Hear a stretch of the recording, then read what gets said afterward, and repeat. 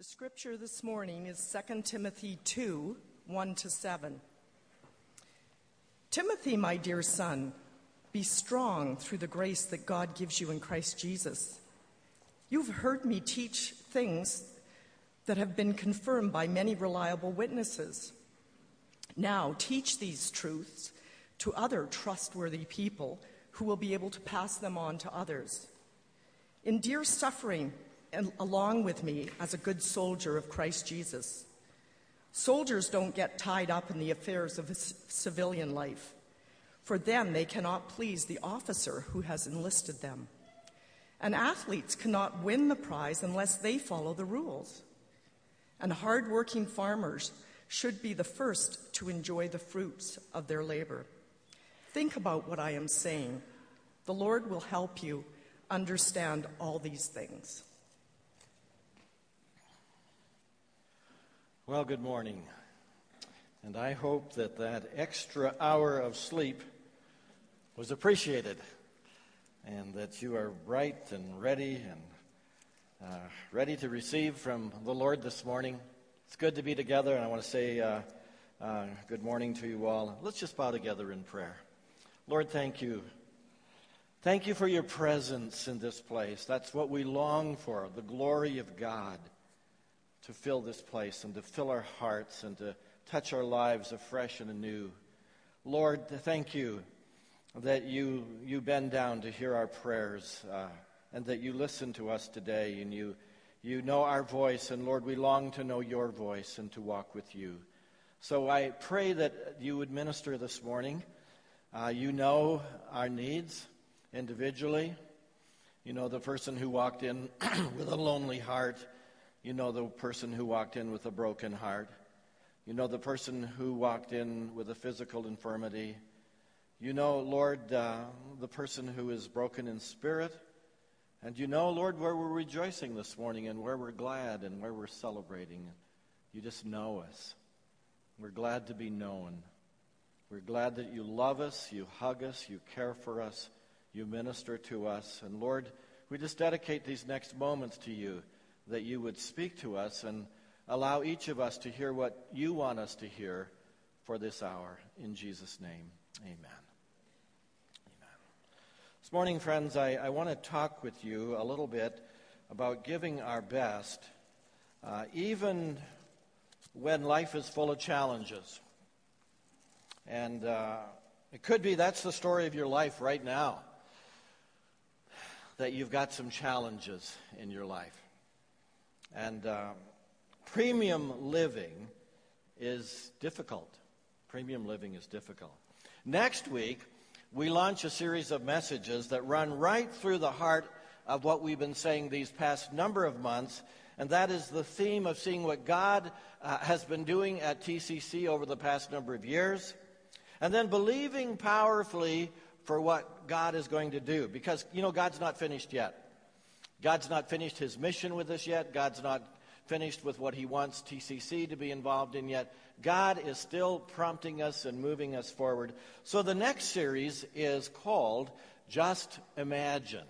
And that's going to start next week, November 8th, and run through November the 29th. But today, in preparation, let's just think about giving our best to the call of God. And let's think about premium living by the life of a soldier. And then let's think of premium living by the life of an athlete. And then from the vantage point of a farmer. So there they are, the soldier, the athlete, and the farmer. And those are the illustrations, those are the metaphors that Paul uses.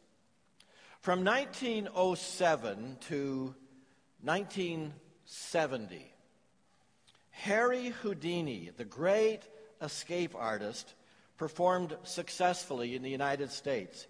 He escaped from coffins, handcuffs, chains, jails, and straitjackets. And he did it all in the presence of a live audience. In 1909, he wrote a book called Handcuff Secrets, in which he divulged some of his escape artistry. And he said that sometimes by just using properly applied force, he could escape various contraptions. And then sometimes he'd use shoestrings or lock pins.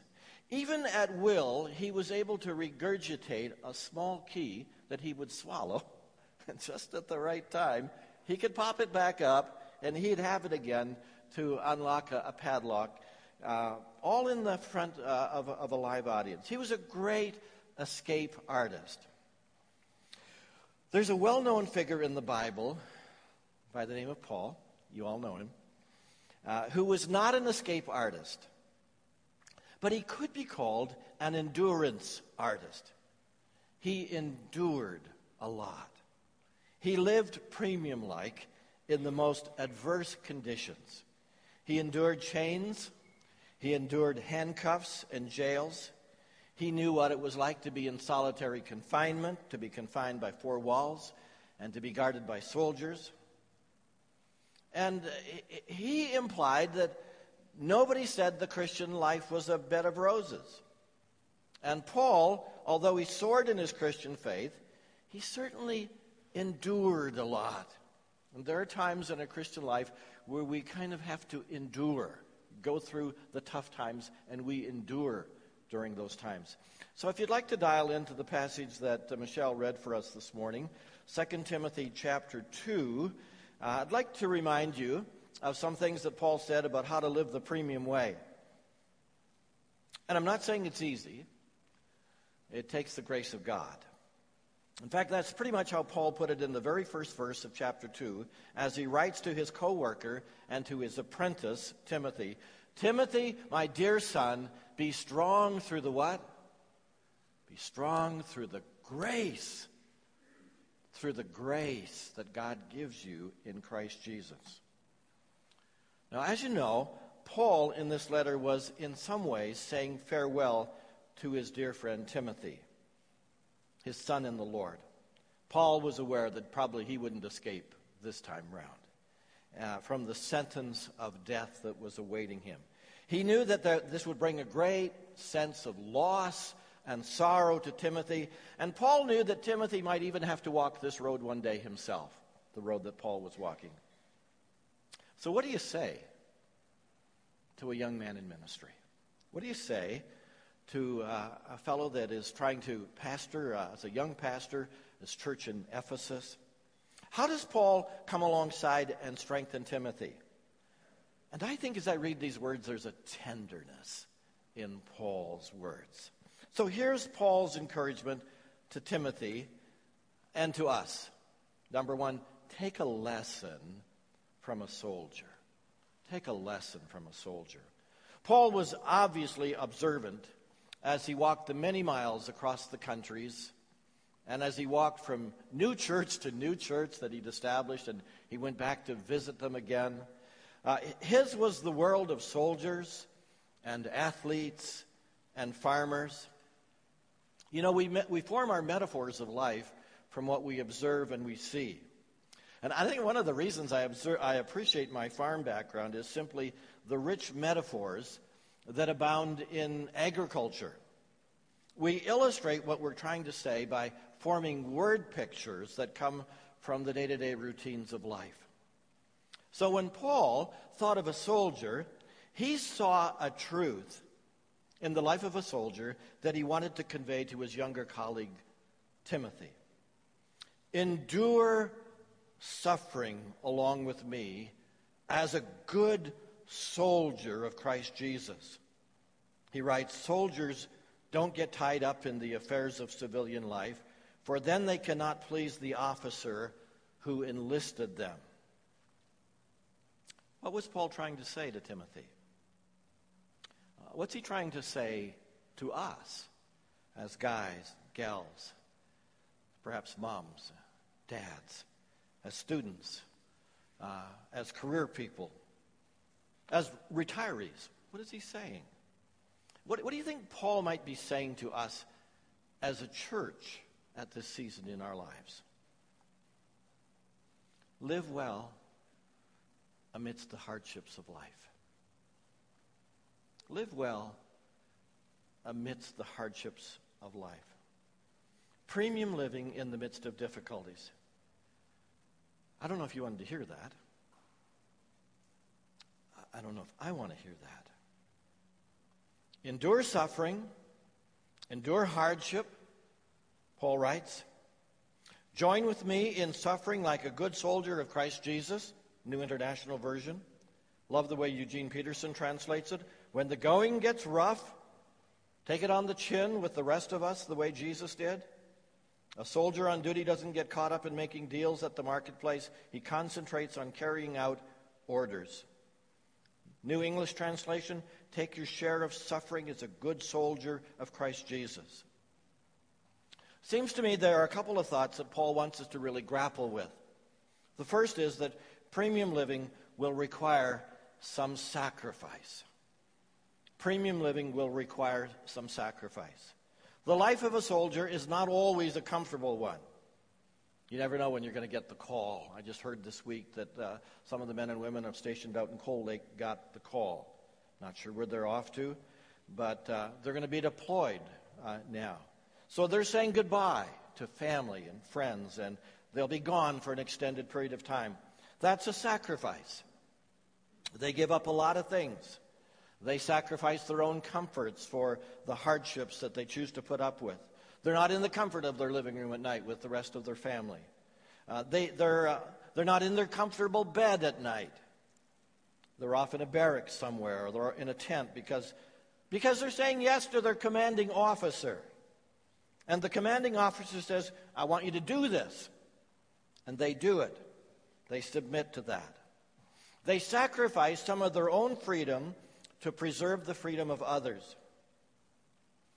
Premium living will require some sacrifice. And it's true in every area of life. You don't become a strong and significant person without some sacrifice. And it's never a formula, 10 steps to success and you suddenly arrive. You never arrive by doing what is comfortable. You become the best you can be by committing yourself to something greater than yourself and by being willing to sacrifice for that. It's clear to me as I look back over the years that a lot of people were willing to look beyond themselves as TCC became a vital part of this community over the last 12 years. There was some heavy lifting that's gone on through the years. But because it was done in a spirit of generosity, at least to me, it never seemed overwhelming. I saw a congregation enjoying their role as soldiers. Because somehow when you're giving your best, the barracks don't seem too bad. Somehow when you're giving your best for a greater cause, the tent and the hard bed is doable. Because you see the vision. You see what it's all about. And you're willing to bring your best to that. Story has circulated of Admiral Hyman Rickover, who was the father of America's naval nuclear navy. He was a genius. He was recruiting young grads from the Naval Academy, cadets that had just graduated to have the privilege of serving on a nuclear submarine. And so there was one young man who came in and he sat down and he wrote this story later. And it became a famous story. He said, the admiral just let me talk for 2 hours. So I talked about anything that I wanted to talk about for 2 hours. I had the floor. He said, I was really just trying to show off my intelligence. And then the admiral began to ask a series of questions which slowly dawned on me that I really knew nothing about what I just talked about for the last couple of hours. It was very, very humbling. And he said, right before I left our 2-hour conversation, Admiral Rickover asked me a very poignant question. It was this. When you were in school, and in all of your previous life up to this date, did you always do your best? Did you always do your best? And the young man said, I started to say, yes, of course.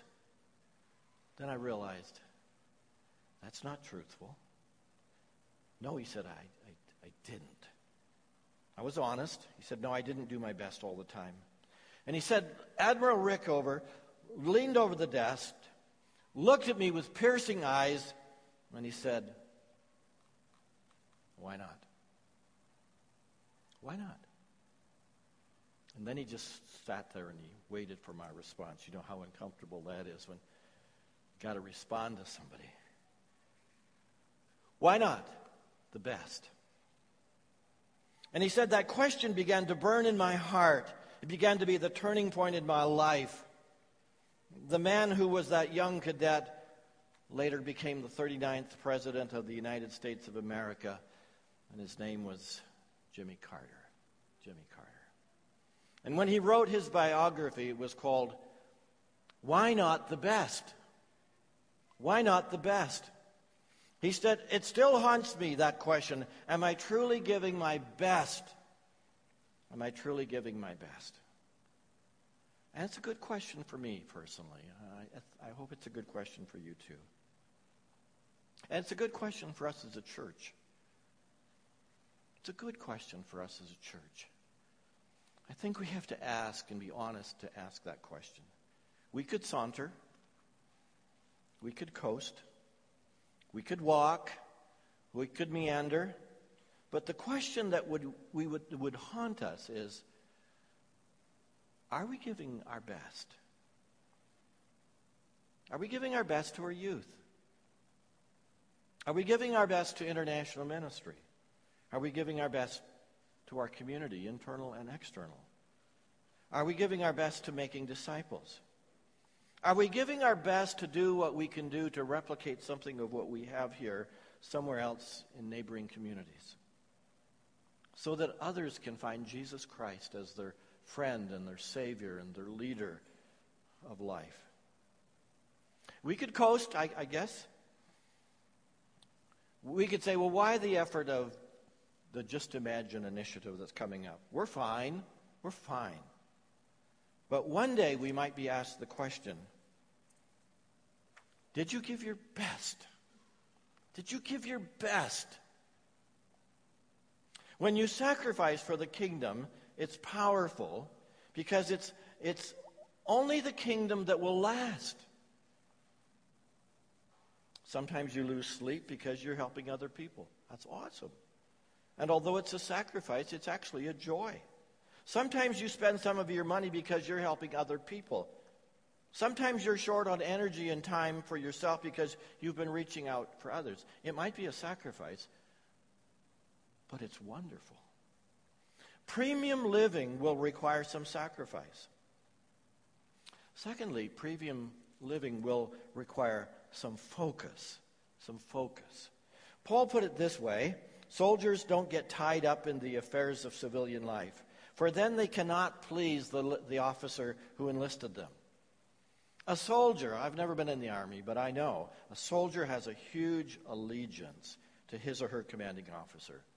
They trust them, they obey them, they're committed to them.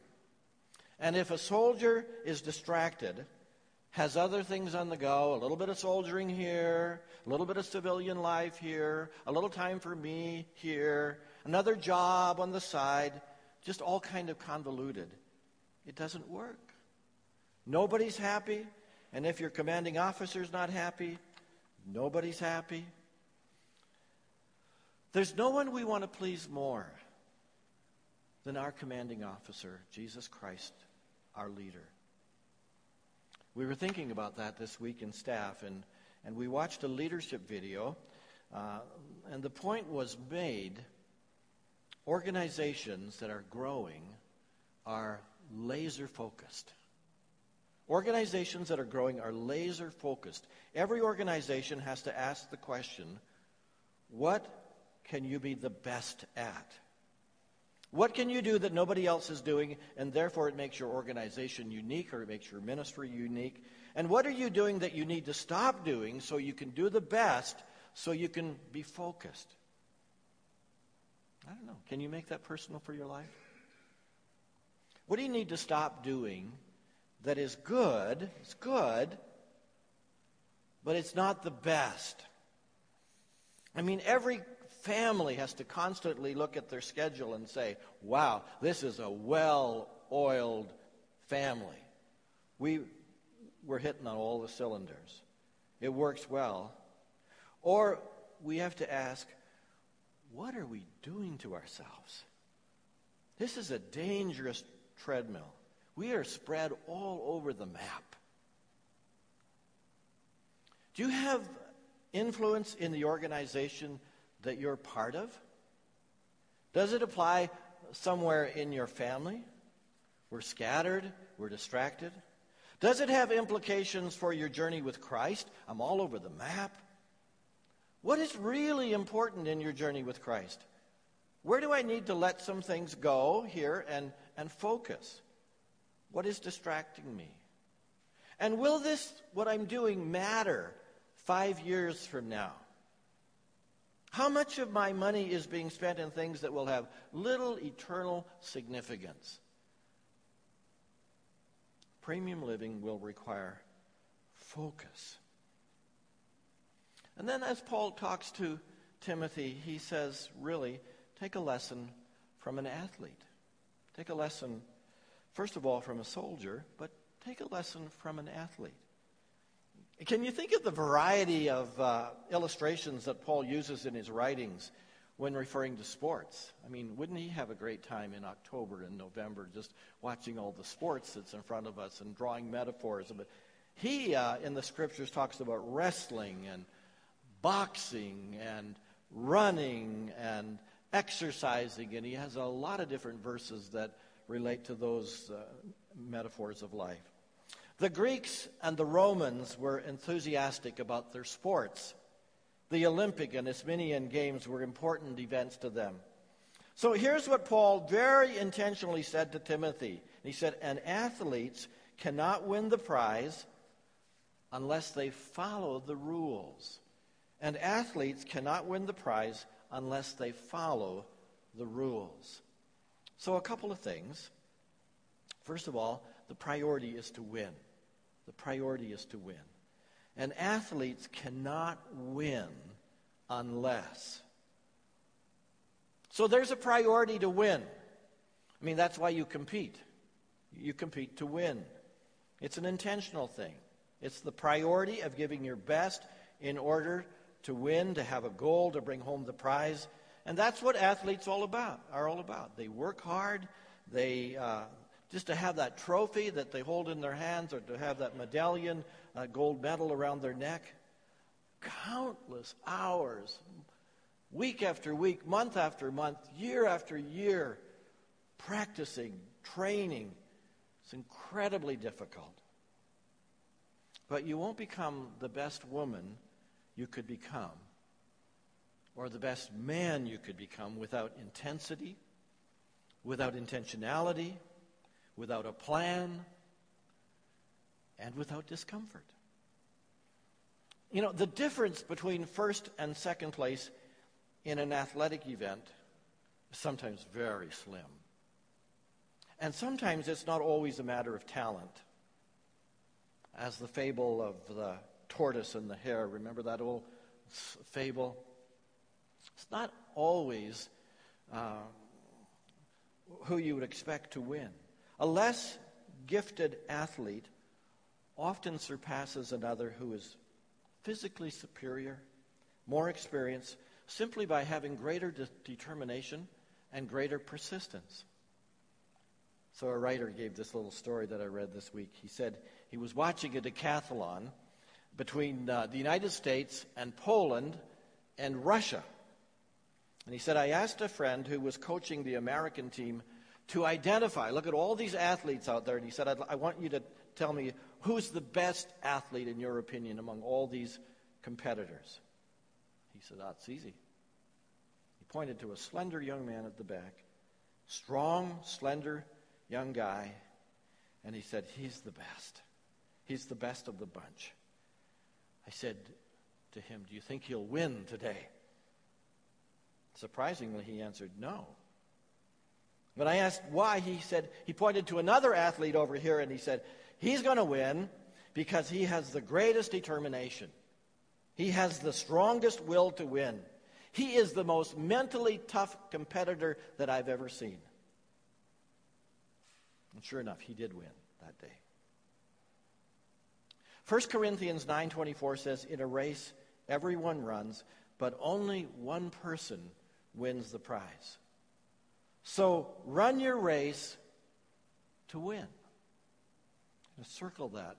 Run your race to win.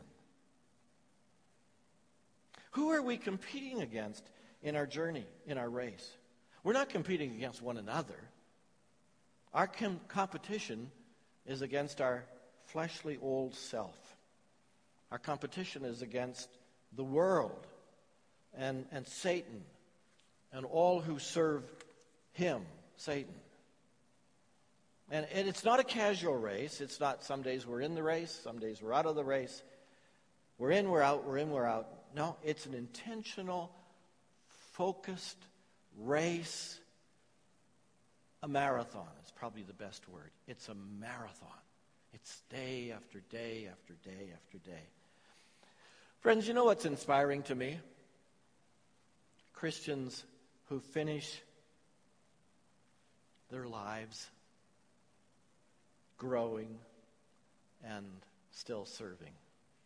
Still serving. What's impressive to me is young adults who keep themselves for their marriage partner amidst the incredible temptations of this world. Wow. Leaders who stay passionate about ministry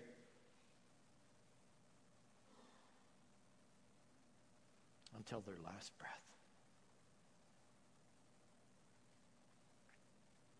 And followers of Christ who weather the rough patches of life and remain joyful and loving and faithful. The priority is to win. Then the priority is to follow the rules. The rules were upheld in the time of Paul. I mean, if you wanted to officially compete, you had to have your check-in. I don't think they had drug testing back in that day, but they had some clauses that you had to abide by. They wanted to know where you were born. They wanted to know something about your competitive history. They wanted to know that you had prepared at least 10 months in advance for the games. And you had to agree to compete within the rules for any given event.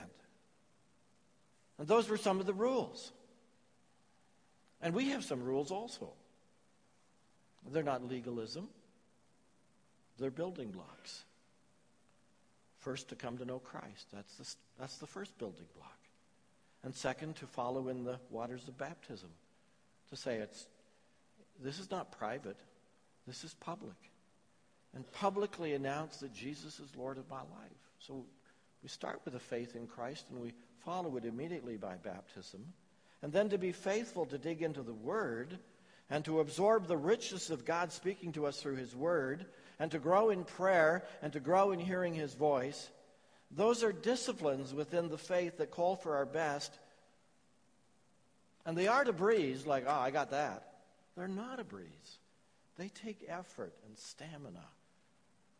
And sometimes we're discouraged and disappointed with ourselves. And then we kind of get back on the conveyor belt again and keep walking. There's a poster that says the pain of regret is always greater than the pain of discipline. And that grabs my attention. The pain of regret is always greater than the pain of discipline. I mean, how would your life be better if you'd been just a little more focused?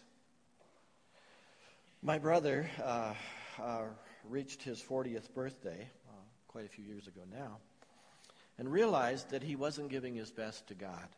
In fact, he wasn't giving anything to God. In fact, he was very far from God. And he's a farmer, truck driver, and he was hauling a big load of barley one day down to Lethbridge and coming back, and he had a pup trailer behind him. It overturned. And Jesus sort of arrested him that day. And Ron surrendered his life. He began to realize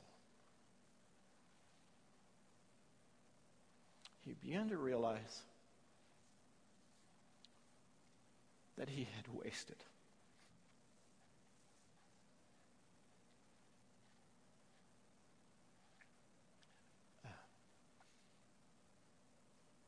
many years of his life. And he came across this verse in the prophet Joel that he kind of claimed as his own, and where the Lord says, I'll give you back what you've lost to the swarming locusts. In other words, the locusts of life had pretty much taken over his life. But the Lord gave Ron an assurance that the past was behind, and he wanted him to go forward, and he would restore those years, just like he does for all of us. Just like he does for all of us. And it was fuel for Ron, and with great abandon, he left behind the priorities of the old life, and he embraced Jesus Christ. And his friends were so amazed and astonished that they said, what happened to Ron? He's just different. And God has used him through these years. And I want to say this morning, our strength is not in our strong will. I don't want you to hear that we just got to be strong enough. I want you to hear that the strength is in the Lord. And when we intentionally walk with him and experience his presence, we have that grace that was mentioned in the first verse to continue and to grow. Well, then there's the lesson from a farmer. Remember, these are the words of Paul to Timothy, and Timothy is being tutored by his father in the faith. So, the lesson from a farmer. And hardworking farmers should be the first to enjoy the fruit of their labor. 2 Timothy 2:6. The farmer should be able to provide for his life and his or her needs by the harvest of their crops. They should be able to make their own living that way. And perhaps Paul is saying, you will make a life for yourself. You personally will experience the joy of knowing that you have been a blessing to someone else. Your words, your ministry, your actions, so that you too receive a blessing, a great blessing. And farmers are hardworking. They sweat and toil to the point of exhaustion. They start early, they work late, and when the time comes to plant, they must plant, and they can't delay. And when the weeds come, they have to figure out how to get rid of those weeds. And when it's time to harvest, everything takes a back seat. Actually, it's harvest time that makes the farmer work so hard. And I remember around our house when it was harvest time, it was like everything else was on hold. Probably the meals were served out in the fields because that's just how precious time was. It's all about the harvest. But when it's not harvest time, most of the farmers' working hours are kind of tedious, a bit humdrum, and unexciting. And perhaps Paul is saying that to us as well. A lot of life is just hanging in there, just staying committed.